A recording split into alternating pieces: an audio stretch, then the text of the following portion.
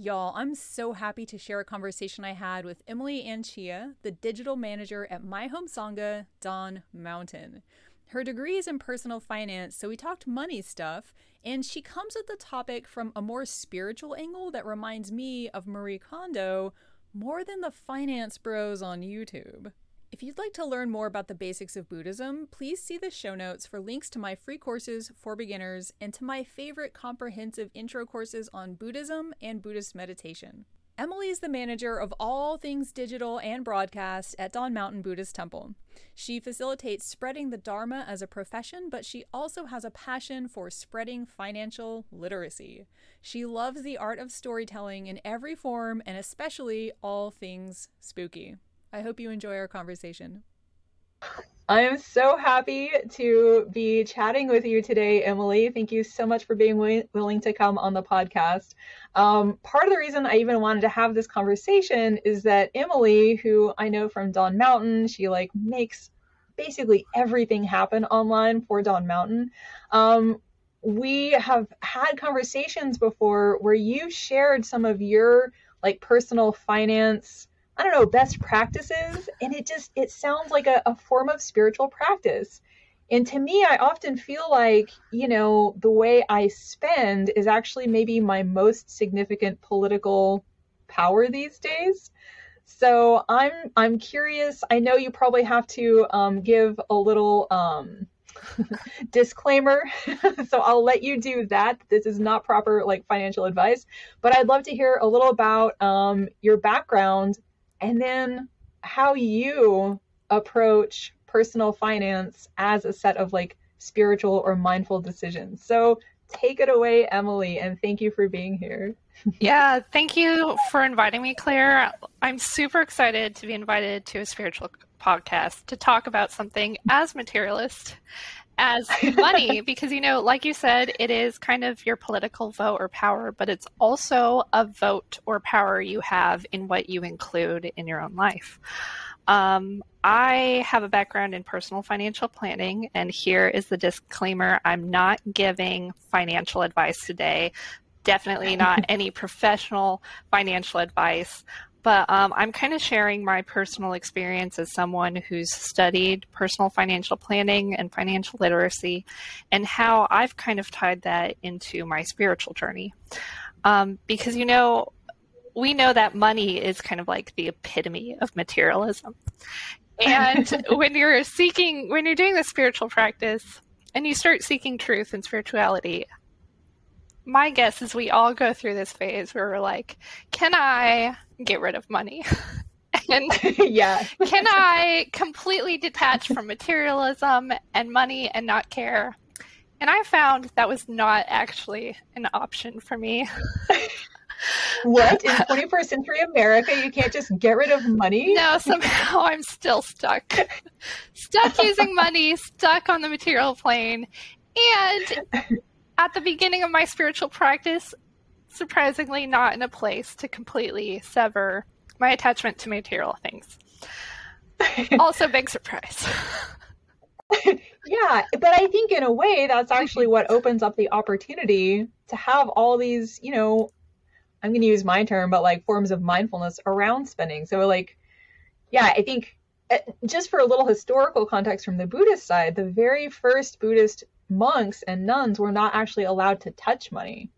And that did not last long because it turns out you have to eat, you have to have a shelter.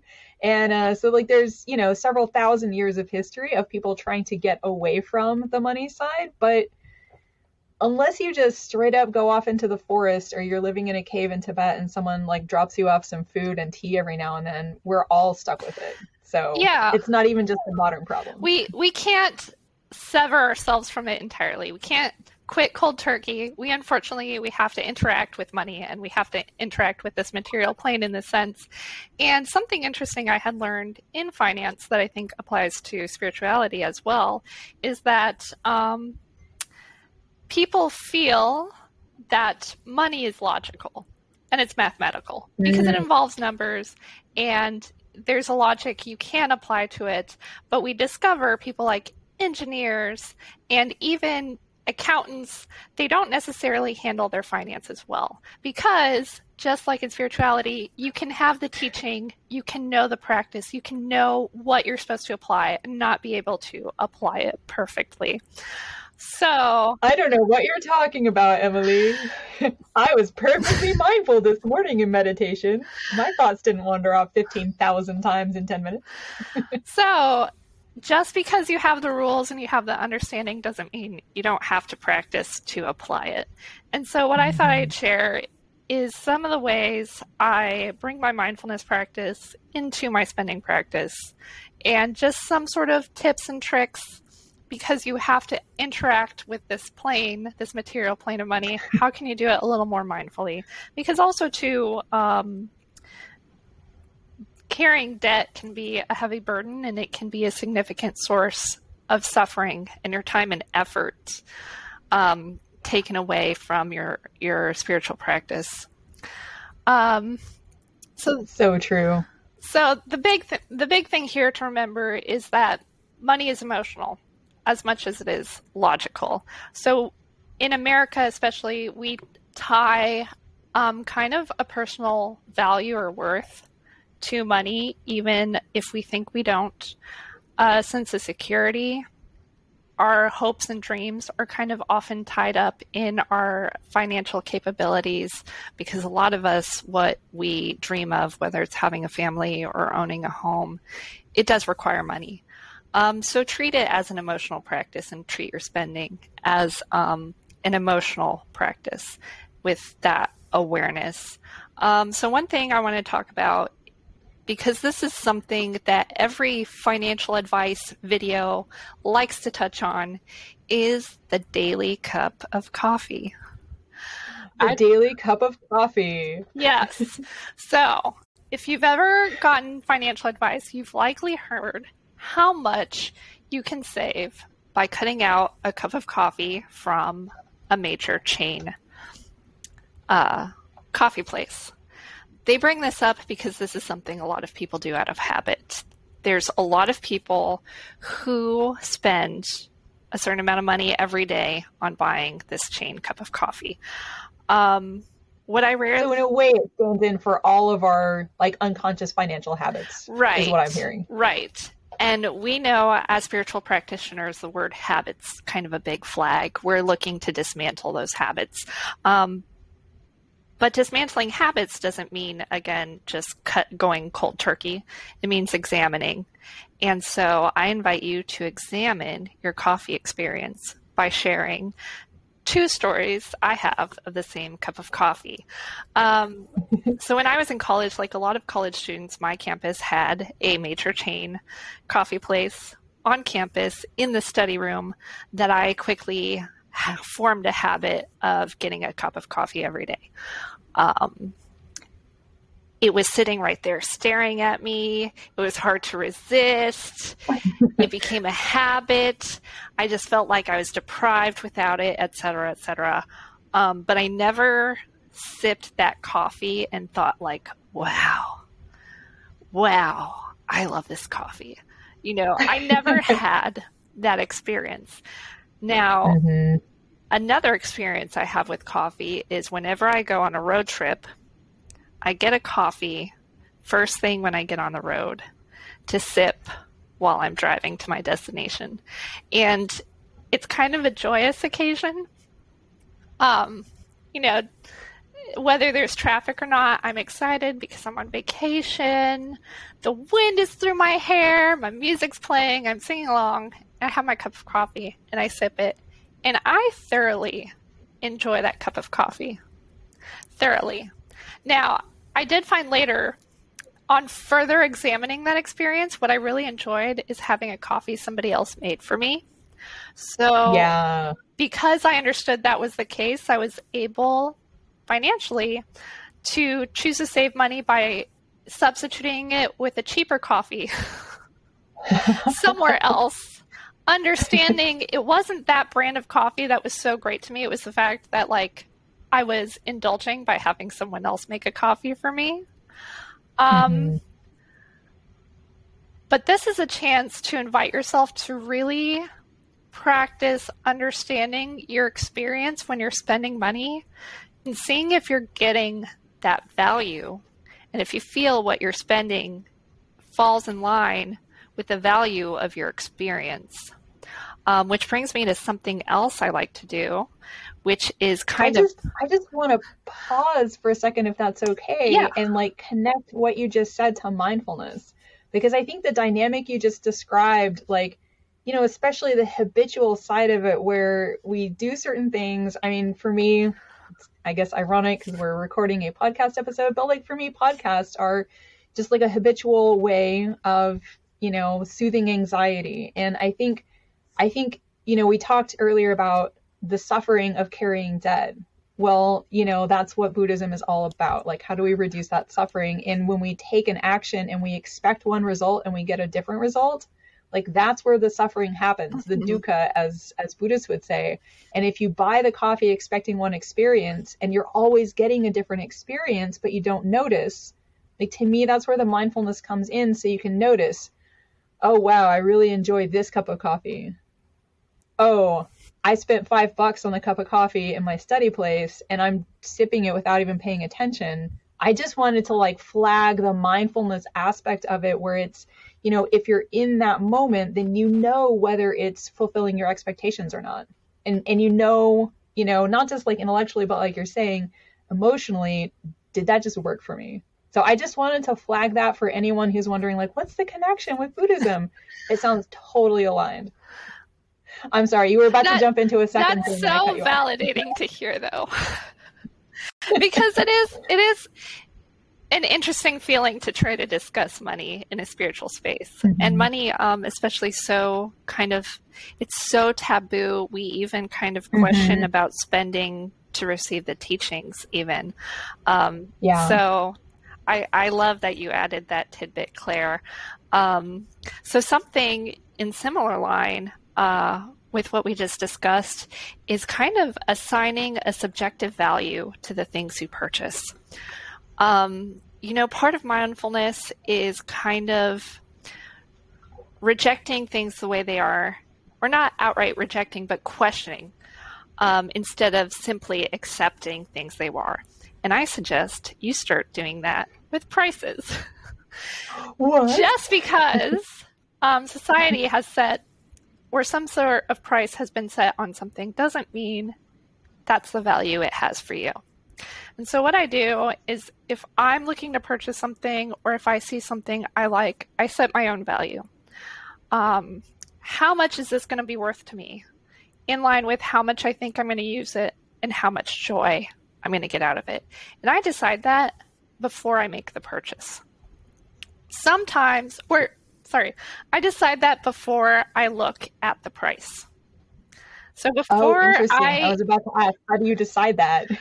How do you keep the price out? I decide what I think the value is before I look at the price, because the price is going to give you some bias. We collect a lot of information from the price. If we see something very simple and we look at the price and it's super expensive, we start to assume there must be a value there. Brand, something's got to be special about this. You actually get to decide if something's special or not. That's actually up to you. I love this. You actually get to decide if something is special or not. That's so empowering. If something has meaning or value, that's up to you to decide. And I'll tell you what I find is sometimes I place a really high value on something and come to find out the price is very cheap. That's always exciting. Sometimes I feel like something's not very value to me, and I look at the price, and maybe it's on sale, or maybe it's not unreasonably priced, but it doesn't fall in line with the value I had set. So I'm easily able to decide that's too expensive. You know, maybe something's name brand, and to other people they would find it very valuable, and society would label it as valuable. But I personally, my use and my joy from that item doesn't fall in line with the price. I want to pause. I feel like you're kind of blowing my mind with these things. I'm a big fan of Marie Kondo, and you've mentioned, like, is this item going to bring me joy? And I feel, her whole process is you pick up an item and you feel in your body whether it brings you joy or not. And I love that, in a way, like she's talking about how to get rid of things and you're talking about the opposite part of that, like how to let it in. And I love that, this approach of like, how much is it worth to me? I feel like the mainstream financial advice you sometimes get is like, well, look on your spreadsheet and see if it's in your budget to buy this. Mm-hmm. And like, it could be in my budget, but it could end up sitting in my closet and never getting used. And I love what you're saying, that like, it is an emotional decision, but you're keeping yourself from making the wrong decision by knowing that it's emotional and just doing that up front, setting the value, the subjective value to you. So sorry, I just needed to like pause and take it in. I feel like I'm doing that Brene Brown thing where she's like, wait, say it again. But that was super helpful. Thank you. Well, and am I crazy, or Marie Kondo, I really feel like when she talked about that, I was like, whoa, that's kind of a high level spiritual teaching. I don't know if a lot of people are ready to recognize that they feel joy in their body about something. Or feel anything in their body. Right. Like, I think she's deeply shamanic. Yeah. So like, hats off to her. I love her. And you're right. Like, again, we're looking at what we're bringing into our lives. Like you said, you vote with your money politically, but you also vote what you're allowing in your home, interfering with your time. Yeah. So. Yeah, I love it. The idea that there's an emotional cost to having it in your home. It's not just the financial, and it's not just, well, how much can I fit into my house? Right. So, like, in line with that awareness and with understanding, so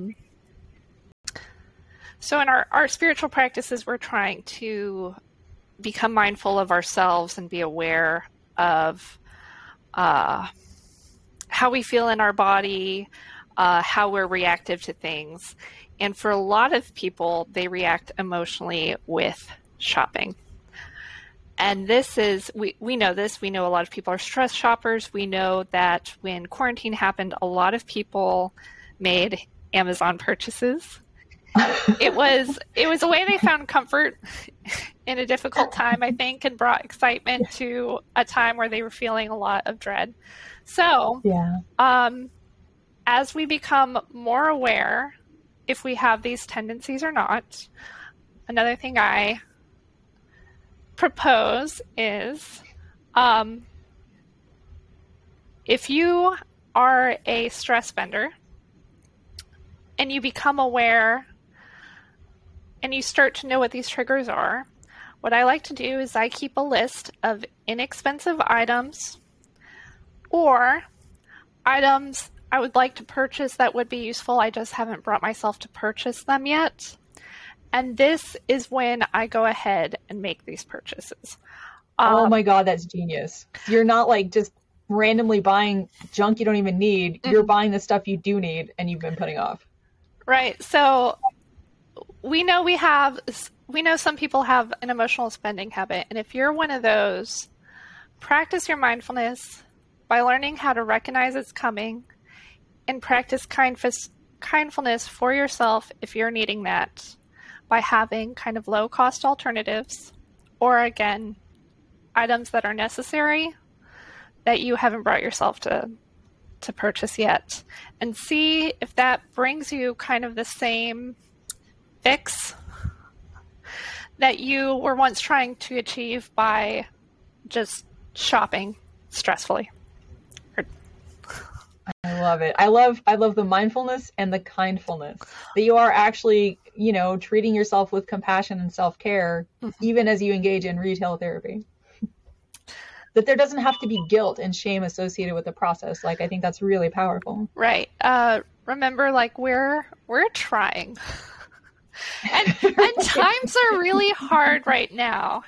And we need kindness for ourselves as much as for anybody else. And just like we can't cold turkey mindfulness, we can't necessarily, all of us, cold turkey our bad spending habits. So preemptively kind of designing an action plan or reaction plan for when you feel this urge to go spending, kind of looking into what can satiate that urge in a way that you have that plan ready to pull out as you witness yourself and examine yourself getting to that point of wanting to stress shop? I just have to ask, like, for anyone who's out there thinking like, that's a great idea, I want to implement that. Like, what do you do? Do you have an app? Do you have a notebook? Like, how do you kind of keep track of those things that you're actually maybe going to get use out of? And then, you know, have them conveniently there to like pull them out when you need that list. I found, for me, I can replace shopping with an experience. I know we can't all do that because we don't all have a few hours when we have that urge to shop, but I'm able to avoid bringing something tangible into my home, and I'm able to kind of ride out the desire by going to a movie, or for me, the other thing is the roller rink, if I can get out there. Oh, fun. Or some kind of dessert, which I don't want to touch on food as a replacement because there's a lot of emotions connected to food too. Yeah. But you know whether that's like something you can utilize or not. So for me, sometimes I just pick up a bubble tea. Nice. It's like a I was about to say healthier substitution, which maybe is ironic in the context of bubble tea, but like definitely these experiences, like you don't end up with a sort of hangover of, you know, a new thing on your wall or in your closet or something. Yeah, and I mean, even if you do, that's where the Marie Kondo kindness comes in, of allowing yourself to say thank you for satiating me when I had this urge to go spending, and I'm ready to let you go now. Yeah. And at this moment, I mean, there's a lot of folks in economic distress. So like donating clothes or donating whatever it is, you know, it's not like you've just wasted it. Like you had your enjoyment. I mean, this is what she's all about. You had the enjoyment of that object was buying it, and now it served its purpose and it can go on. Again, the emotion is okay. You can feel it and allow it to, you know, give you that like trigger that it's time to go on with that piece. And every mistake too is like a teaching moment.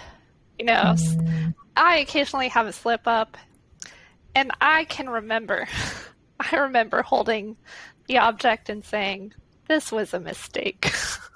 And it does last for a time to help me through other near misses.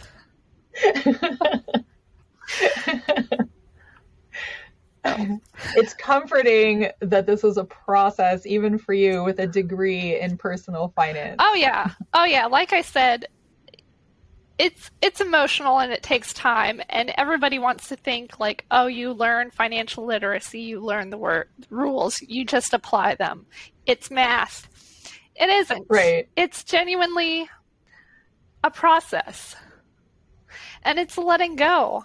Sometimes you look at your finances and you recognize some things have to be let go. What advice do you have in those moments? You know, say that you're having that emotional reaction of maybe having to make a decision between two things. Like, how do you find what to let go of and what to keep in your budget? I mean, I find the comparison, it's that examining in the moment of purchase, I think, is very helpful. And then that comparison again that Marie Kondo brings up, that you touch an item and it immediately sparks joy, or it doesn't. And the question of what is it I'm getting from that purchase, and is there a cheaper alternative? Do I need big chain store coffee, or would a much less expensive chain store coffee do the job? Right. So sometimes that's recognizing, like, maybe you have an expensive hobby you love, but what you really love about it is the community surrounding it. So you know to look for to see if you can find an alternative that has the same kind of tight community that maybe doesn't cost as much. What I'm hearing as like the subtext of what you're saying really is still habit, you know, that these things may be about what has worked for us in the past or where we're used to finding these sources of comfort. I'm kind of thinking now of like Gabor Mate's work on addiction. He's amazing, but he writes about and talks about addiction, and what the addict wants really is, comfort or release, or, and they've learned how to get it through one thing. But like, they're not actually getting to the root of the problem, and it sounds to me like a similar thing. Like if what you're looking for is community and you're used to finding it here, but that just doesn't fit with, where you are financially. Mm-hmm. It's not like that's the only way to get that. Right. Like instead of what do you want, what do you need from the situation? Right, exactly. And another tool I've found very helpful in navigating this is like spiritually seeking my purpose and looking at the grand picture of what I want my life to be like and where things fall in line and where they don't. And you and I talked about this a little bit. People talk a lot about goals and financial goals. And you can say retirement. And retirement is a really good one. But that little word holds so much in it that you're not fully mindful of when you just say the word retirement. So rather than the goal of retirement, if you take the time to fully remember your purpose of, I want to feel stable at a certain age and have the freedom to work where I want to work, or to choose not to work if I don't want to work, that's huge. And that's so impactful. And it's not fully in our mind when we just use the word retirement. Same thing with a personal goal I have is eventually to own a home. And for me, I kind of envision what that home would be like. And I think of all the things I want to do in it. I want to have an art space. I can see it too. I see like the corner, both sides of the corner has windows, and that's where my art desk is. I have some like special exercise equipment I want installed in my home that I can't install in an apartment. I want my kitchen to look like this popular sci-fi movie. I have a mural planned. Like, I see that home and I feel how I want to feel in that space, that I have all this room for the creativity and I have all my freedom, but I'm also in this comfy little nest. And instead of telling myself, I'm saving, I'm trying not to spend because I want to save for a down payment on a home, I picture that house, and I picture what it means to me beyond just, I have a house. I find that to be a powerful tool, but kind of finding these purposes, I think, take time and introspection to like really look at what we want out of life and what's important to us. This is, to bring another taboo topic into our conversation, like it really reminds me of death, a topic I'm pretty fascinated with, and reflecting on death. And, again, hopefully for both of us, it's going to be a long ways in the future, but like, it's one of those topics that when you reflect on it, it reflects on how you want to live now. And, what do you want to get worried about? What do you want to spend your energy on? And I feel like, I'm hearing something kind of similar, like you're using those emotions that get brought up when you think about, the comfort, the freedom, the nest quality of a home, that like in the moment when you're deciding, do I spend $1,000 on this? You're balancing like, which brings me more joy in my body, a home or whatever I'm trying to decide to buy. Because if there's nothing to balance out that feeling of, whatever I'm going to get if I make a big purchase, then it's not easy to say no to a big purchase. Yeah. In my experience. And you know what? Like, I'm glad you brought up death because I hadn't thought to talk about it in this context. But the reality is, like, I think about my own death all the time. I know that sounds morbid. Actually, I think myself and a lot of my friends do. We're all like horror movie fans, and that's something we strangely have in common is like we all think about our own deaths all the time. But I do genuinely find that it helps me, especially because I'm still in a place, I don't know that I believe in reincarnation yet. But whether you do or not, we live this specific life only the one time. So it's always at the back of my mind when I'm doing things. And I felt it's really helped me that, coming from this finance background, I've actually been pretty good at saving my money. I actually haven't been,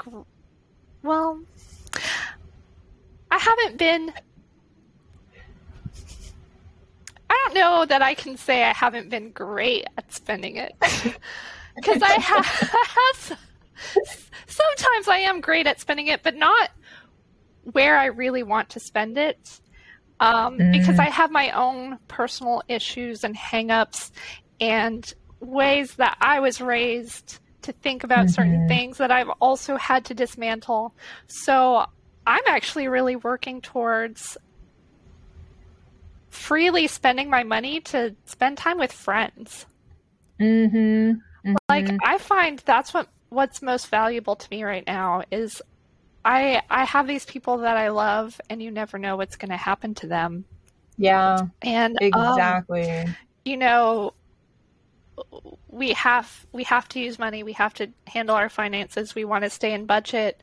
And I actually would like to cut spending wherever I can to be able to not even think about when I spend time with friends, to be able to be generous with them. And to practice generosity, because there's an immense satisfaction for me personally that comes from being generous to friends and the time spent with them. And sometimes it feels like it's so much easier to see what's important in life when you have those moments with someone you love. It seems like everything feels really clear. Do you ever feel that? Yeah, definitely. I think it's easy for me to get caught up in work or, the next thing that I'm trying to get done and put out into the world. And there's just no guarantee. And, I really appreciate, I appreciate this conversation for being able to reflect on, well, not just how am I spending my time, but how am I spending my money? Am I able to be generous? I think for me, being generous with my time is difficult too sometimes. I feel like, I have all this stuff to do. But, I love this word generosity that you introduced. It's the first of the 6 perfections in Mahayana Buddhism. It's a fundamental part of the spiritual path. I think sometimes we forget that, we think about lack of inherently existent self, impermanence, so depressing. But generosity, just being able to kind of relax into the universe and to know it's okay, I have enough, I can share, we're all in it together. What a profound outcome from this form of, mindful spiritual practice. Yeah, I want to be more generous with my time too. But towards the end of college, when I was graduating, a lot of us had this experience of having to look and evaluate jobs and wondering what's best for us. And I suggest, if you're ever in that situation, consider also the idea that, the money's not the only value. If you want to be generous with your time and with your friends, sometimes you can look at these jobs and you can frame the financial difference between them. You can ask what you're purchasing for that financial difference. You may find that one job pays, say, $20,000 more, but consider maybe you're buying yourself less stress and time to be generous with your friends for that $20,000. It doesn't just have to be how much you're spending. You can also consider what you're making. Yeah, I love that way of looking at it. I feel like that's a great place to kind of wrap up our conversation, because I feel like you've kind of helped me to reframe I feel like when I think of personal finances, I just think like, more. I should have more money, or like earn more, spend less. And, here it really sounds more like a process of reflecting on what's important rather than, trying to live up to someone else's, you need to have millions of dollars in the bank for retirement. Like, the world could end before I get to retire. My That's world true. could definitely end before I get to retire. So this is a really helpful for me reframe around, bringing this huge aspect of our lives, our financial lives, into spiritual practice too. Yeah. And, like you just touched on, kind of the idea of keeping up with the Joneses, just like we're all on our spiritual path. We're not in the same race as the Joneses. We're all on our own, exactly. and you should allow yourself to determine what you're working towards and what your future looks like, and don't think it has to be any one specific way. Yeah, that your emotions are your guide to what's important to you. Mm-hmm. Your emotions plus your mindful reflection on, stuff. Well, thank you so much, Emily. Is there anything else that you want to share before we wrap up? No, just thank you for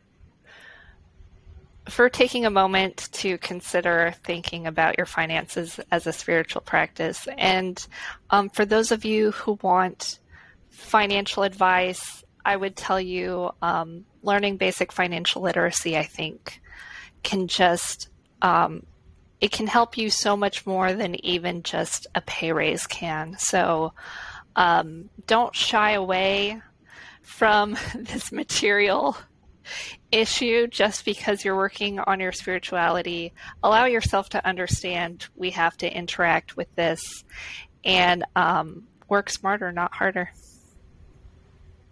Oh, there we go. Awesome. Thank you. If you enjoyed this episode, please like and subscribe if you're watching on YouTube, or if you're listening to a podcast, please subscribe so you don't miss future episodes.